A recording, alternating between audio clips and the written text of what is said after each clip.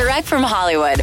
Well, Diplo has explored many different creative avenues as a musician between Major Lazer, Jack U, Silk City, all the pop and trap he's produced, and his brand new country record, Chapter 1, Snake Oil. But he's now branching out even further into an entirely new role. Yes, a movie star.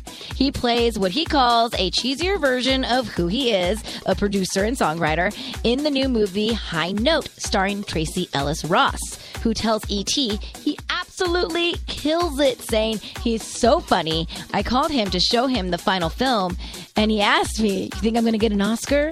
And I said, "I don't think they give Oscars to comedies." And he was like, good point. All right. Should we do a drama? And then he proceeded to pitch a movie where he is Mozart and The Rock is Beethoven. The funny thing is, I totally watched that. The High Note is streaming now. That's Direct from Hollywood.